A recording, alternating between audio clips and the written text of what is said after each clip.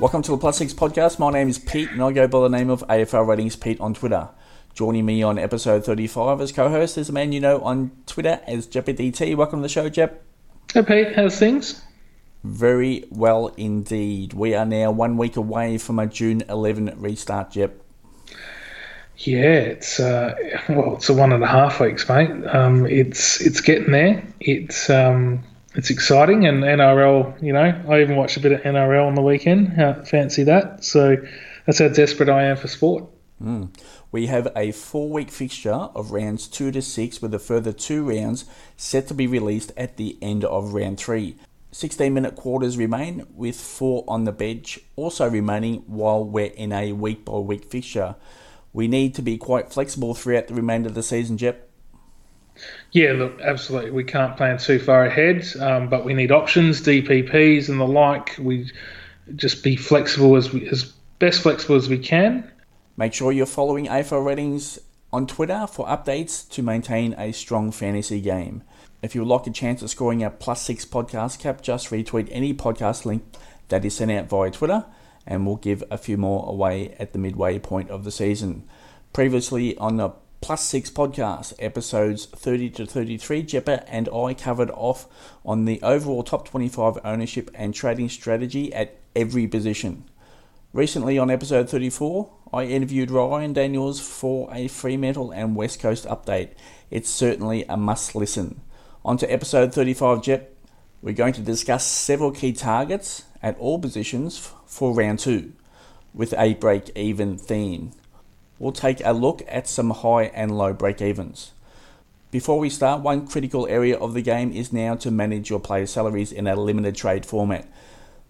It's time to target low break-evens and potentially make decisions on expensive players to start building a bank for critical upgrades. I think identifying areas that need attention in your team is a priority. Then set about forming a strategic plan for success. Jep, your thoughts on trading strategy for the listeners? So yeah, look, round 2 historically has always been called fix-up round for me, mate. It's although it's been prolonged, we still need to do our fix-up trades, and we get 3 this year, so an extra grab at it.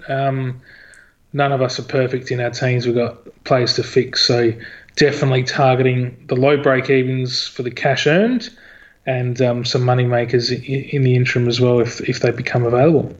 Agreed. Here we go, Jep. Defenders. Jake Lloyd, break-even 104. He's currently at 775k and will likely drop further coin. He's a trade target down the road for me. Yeah, same for me, mate. He can wait. I expect Essendon this week anyway, or in round 2, to put a heavy tag on him. Brodie Smith, break-even 90. Unfortunately injured in round 1. He's a hold or even a wait for me, Jep. Well, if you don't hold him, you're definitely waiting. But owners like myself, I'm holding. I'm backing my original choice to bring him in to start the season. Agreed. Jack Crisp, break-even 88. He'll become a target for plenty in a few weeks if he doesn't hit that break-even, Jep. Oh, definitely, and that's a worry for me as an owner currently. But hey, win some, lose some, and like I said, with Brodie Smith, same for Crisp. You're back in your original pick and you run with your primos, so Crisp is sticking around for me. Dylan Roberton, break-even 44. That break-even is still achievable, but he could be playing on the 3rd opposition tool all season. My concern is that he is not an accumulating defender this season with Long and Clark in the backline, Jep. Yeah, agreed. And I see Robertson as one of these left field moves. Well, not left field, more a unique trade because of his high ownership. I think it's much beneficial to trade a Robertson and cash in early, sideways, or cash him down to a rook and use the money elsewhere. Now, Jake Carlisle's coming back in for the Saints potentially at round 2. He could move Wilkie away. Howard, we know, will stay in there, and that's why I'm a little bit concerned if Robertson does stay in that team, which I think he should and will, that he does get the 3rd opposition tool, which could limit scoring. On to Jeremy Howell, Jep. Break-even of 17. Many will target Howell in round 2. Be aware of some scoring volatility for me. Yeah, agreed. And if Madgen's named in the team, then it's probably a high risk, high reward pick. If Madgen is not named and they don't play that traditional two-tool defender setup, I would be staying away from Jeremy Howe pretty vastly. That break-even's still low, Jep, at 17. I know, but volatile scoring, and he's subject to a role change. He can move around, and he's pretty flexible in roles week to week. So I just see it as high risk. Brandon Starcevich, break-even of 10. Fingers crossed he holds his spot after the long layoff, Jep. Yeah, bench cover only, mate. So not a huge concern. A lot of us are in the same boat with our bench cover, so he'll be staying on the bench from my side. Jared Brander, -4. Ryan Daniels spoke about him in episode 34, and again, go back and take a listen to Ryan's thoughts. There's cash to be made here, Jep, plus the DPP status is quite valuable. Yeah, so one of my options for round 2 is moving Brander from my defender bench to starting on my forward line. So that's pretty likely for me, to be fair. So I'm hoping, from a West Coast point of view and a West Coast fan, he does really well. And like Rhino said, he'll be given every chance to succeed. So have a bigger listen to what Rhino gave on Brander, but owners should be definitely holding him, and I think he starts on the field for most. On to the midfielders, Jep. Patrick Dangerfield, break-even of 114, quite high. Put him on the radar for a 4 to 5 week trade target for me, Jep. Yeah, and with Hawthorn, like if Shields go to him, or if Hawthorn run with him, I'm just not touching him yet. But look, definitely down the track, he'll be an option. Josh Dunkley, break-even of 105. A poor score in round 1 could open up the door for others to target Dunkley in a few weeks, Jep. Maybe just not at round 2. Correct, but I think he'll have a go against St Kilda. He won't get any attention, so That'll go to Bont, yeah. Yeah, for sure. So if Dunks proved himself last season and quite convincingly, so we can't ignore what he's done in the past in the last 12 months. So have faith, and I'm an owner, and I'm having faith, and he's not moving in my team. Yeah, I don't have him, and I won't be targeting him at round 2, but 105, he can certainly reach that at round 2, Jep. Yeah, and look, we know how big he can go, and I picked him originally for his ceiling, mate, so fingers crossed. Yeah, let's hope he hits it for you in round 2.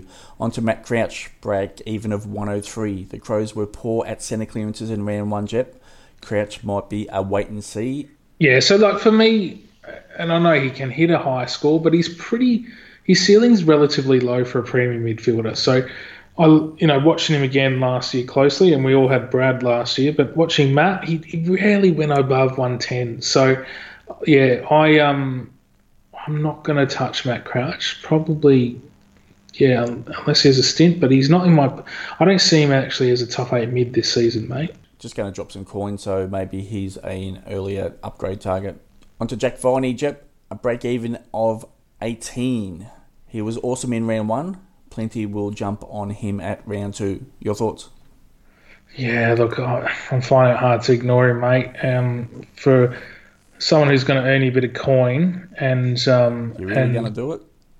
Well, he's bloody playing Carlton this week, which doesn't help. Like, I doubt Curnow. Well, Curnow could go to him, or whoever they run with him, but he just looked like a man on the mission. He's got Essendon in round 3 as well. So, God, honestly, it's like a dream fixture. So, it is on my agenda to be confirmed next week on the podcast, mate. How's that? I'll keep in check with you on our DMs, Jep, just to be that moral support. On to Matthew Rowell. He's got a break-even of 5. I would have loved to have seen a negative break-even after round 1, Jep, but Rowell will still make some money. Yeah, look, he's not going anywhere for most of us. It's just the time when to trade Rowell. And one of our previous podcasts, the winner from last year got rid of Sam Walsh at round 7. So round 8 or 9. Or was it at round 8? Yeah, so early on. So we need to have that in the back of our minds as a strategy. But for now, let's just enjoy what he's going to produce for his owners. Yeah, I like it, and keep those thoughts in mind to go early on some players with high ownership. Tyler Brown for Collingwood, Jep, -2 break-even. His round 1 midfield usage was solid, and Treloar is also set to miss round 2, so Brown should be in amongst it again for some cash generation. Yep, can play. And, Richmond aren't the biggest close checking team in the world. Correct. He scored 46 in round 1. So for me, my question I got, and it's an easy one, is like I had Tom Green on my field, and I'm just putting Tom Green on the bench for now and leaving Tyler Brown on the field, and I'm going to sleep pretty well with that move. So that solves my midfield line, to be fair. Justin McInerney, -2 break even. He's under the radar for most at Sydney. He is set to generate a decent amount of coin, Jep. Yep, and he's perfect midfield backup for many, and fingers crossed he plays round 2 and beyond, and as an owner, I'll be enjoying his cash generation. Marley and Pickett, -11 break even, Jep. Pretty simple, the solid incoming cash generation here for Pickett. Yep, agreed. Much like many of the rooks, probably doesn't have the highest ceiling in the world. I think his scoring potential is not the greatest. He's just scraped to 60 in round 1, but other than that, ticks all the boxes. Onto the rucks, Jep. We've got Jared Witts. He won't be a target for many probably this season. However, break even of 114, he is going to drop quite a bit of coin. Yeah, so I had Witts for pretty much the second half of last season. And I was pretty happy with it, to be totally fair. It's not out of the question to offset it. Clearly, Gawn and Grundy are the 2 top rucks, but you could see some value in picking up Witts if come around 5 or 6 when he drops pretty heavy. Yeah, probably the one to keep in mind there is Witts. If we have some injury carnage in the ruck position with maybe either Gawn or Grundy or Jacobs or just a popular ruck, keep in mind Witts is going to drop some coin and he could be quite achievable. Okay, on to my Max Gawn, break even 97. A great run to restart his season. He may not drop that much in value, Jep. For me, at least I hope not. No, he's definitely not, mate. You got one less problem in your ruck line, so enjoy it, stress free. And the non-Gawn owners, you just got to pick your moment, guys. So, like I've said it before, one of my first upgrades will be Jacobs to Gawn. It's just as soon as I can do it, really. We'll mention Brodie Grundy here. He's got a break even of 83, obviously quite achievable. If he grabs a hold of the Tigers in round 2, he's going to increase in value, Jep. Well, crazy, isn't it? Like, the guy's a machine, and he's got a history against Collingwood, against Richmond as well, come round 2. So those with the VC option, and look, there'll be plenty of us with VC options, given the likelihood of Rook sitting on the pine and sitting out of the 22 for their respective sides. So VC Grundy this round 2. He's currently 915k, Jep. Do you think he could hit $1 million? Oh, gee whiz. That's a massive upgrade for those that don't own him. Oh, look, it's all neon impossible. So I don't think he'll make $1 million, but I think the non-owners of Grundy are really stressing out, to be fair. I think it's a 3-trade effort to get to Grundy at any point in the season. So, and that's a bit of a penalty, to be honest. So, yeah, I'm a Grundy owner, thankfully, and I don't have that issue. On to Sam Jacobs, break even of 37, which is quite solid. You couldn't have asked for a better start there, Jep. Oh, you can always get better, but coming against. Well, it's just the cash generation, I guess. He's going to look, which is much needed, obviously. He's a safe pick. It'd be interesting to see how he goes against Goldie in round 2.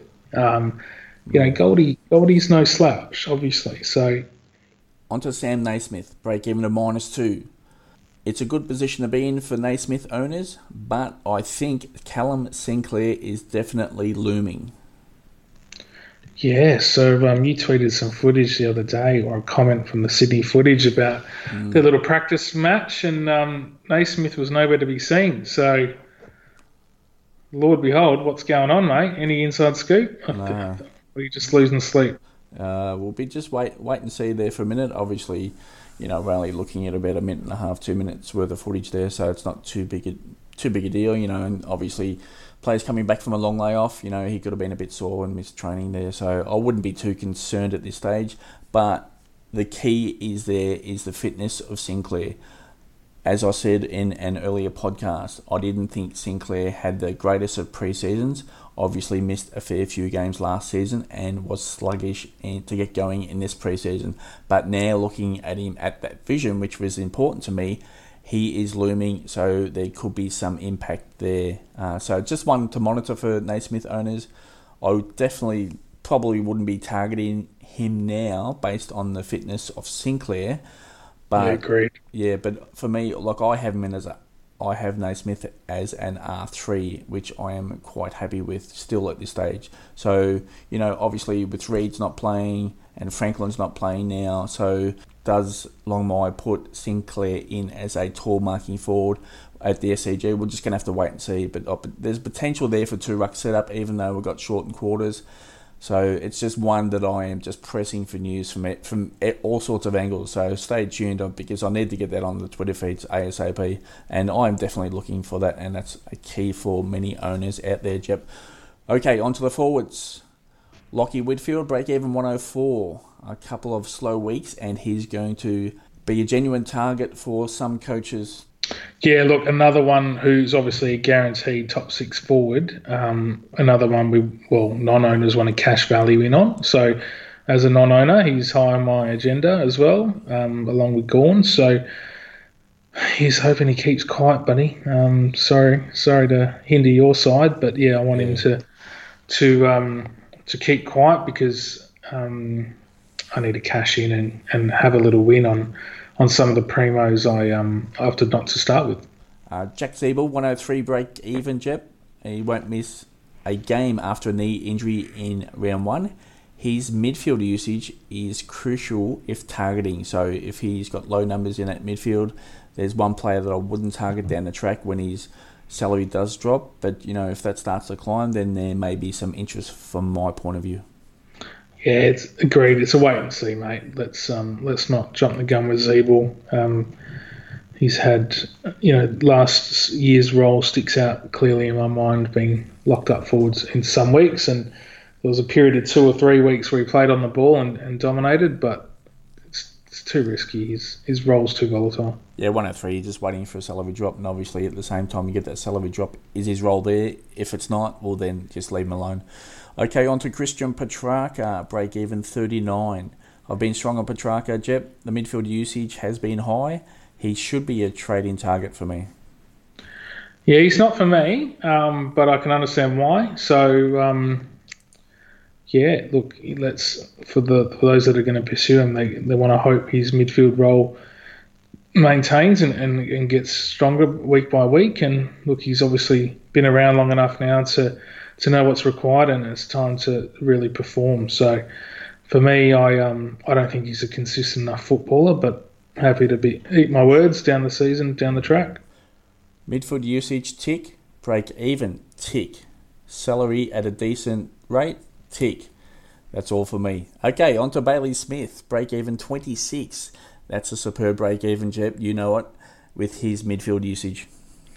I got one right, Pete. I got one right. So he's in my team, and yeah, loving him. He won't move, and he's hoping people are distracted by the trade-ins and the like. Like, so for example, if Naismith does miss, and those that started Naismith around 2, they're going to be scrambling to fix that R2 spot and potentially miss out on a Bailey Smith in their forward line. So, yeah. Yeah, that's exactly right. If there are other things to attend to, and obviously if we get a lot of rooks not play in round 2, and with only 3 trades, we are going to be looking at other priorities, especially to get a round 2 team together. Okay, on to Jai Simpkin from the Kangaroos, break even 27. Like Smith, Jep, that midfield usage should be solid this season.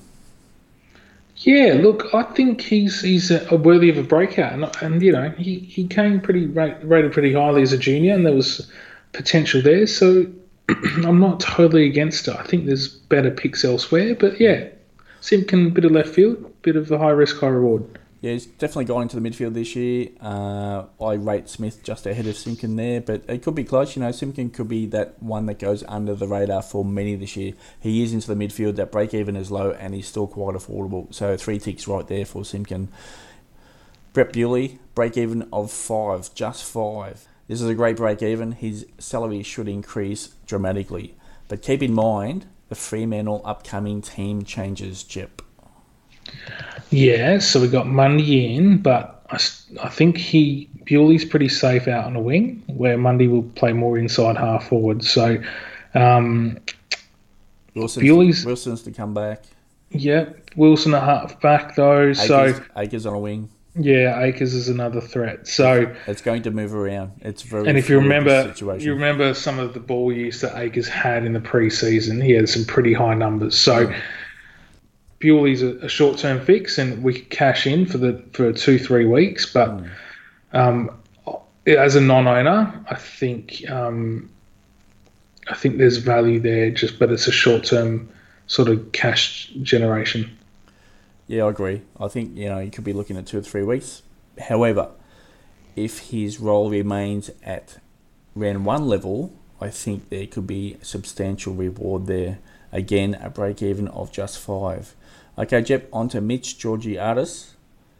Break-even of just 2. His round 1 matchup was favourable. His next run of games may be an issue. Yeah, the young key forwards, let's be honest, they don't have the greatest track record. So not for me. I don't have him. Wasn't willing to pay up, but there was a few that started him on the field and did okay out of it. But long term, I think his scoring potential is a real risk. So if I did bring him in, it'd be as a bench cover.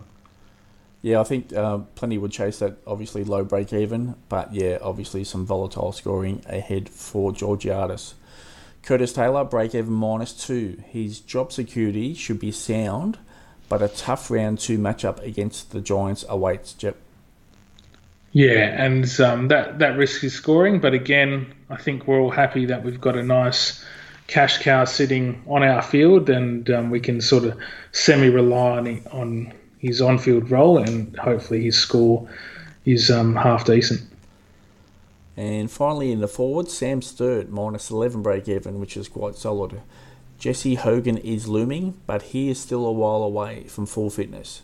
Sturt also does have a back issue, but he probably should be okay for round 2. Still, there's money to be made here, Jep.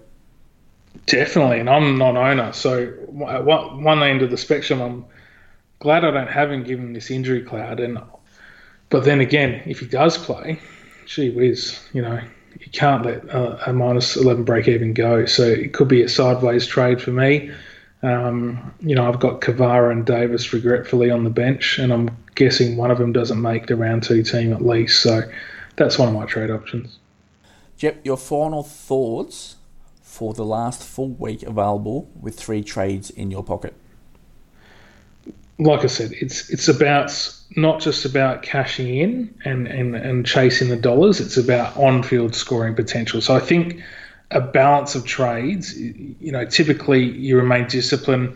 You trade one trade for cash, you trade another for scores, and the third trade, as a fix-up trade and sort of at will for everyone's on-field issues. But let's keep scoring potential at the forefront of our mind and not just money, because I've been burnt in the past where I've chased dollars and, round 1 score from, say, Brett Bewley looks great and the cash is potentially there, but then he pumps out a 30 in round 2 and it's effectively 2 trades wasted.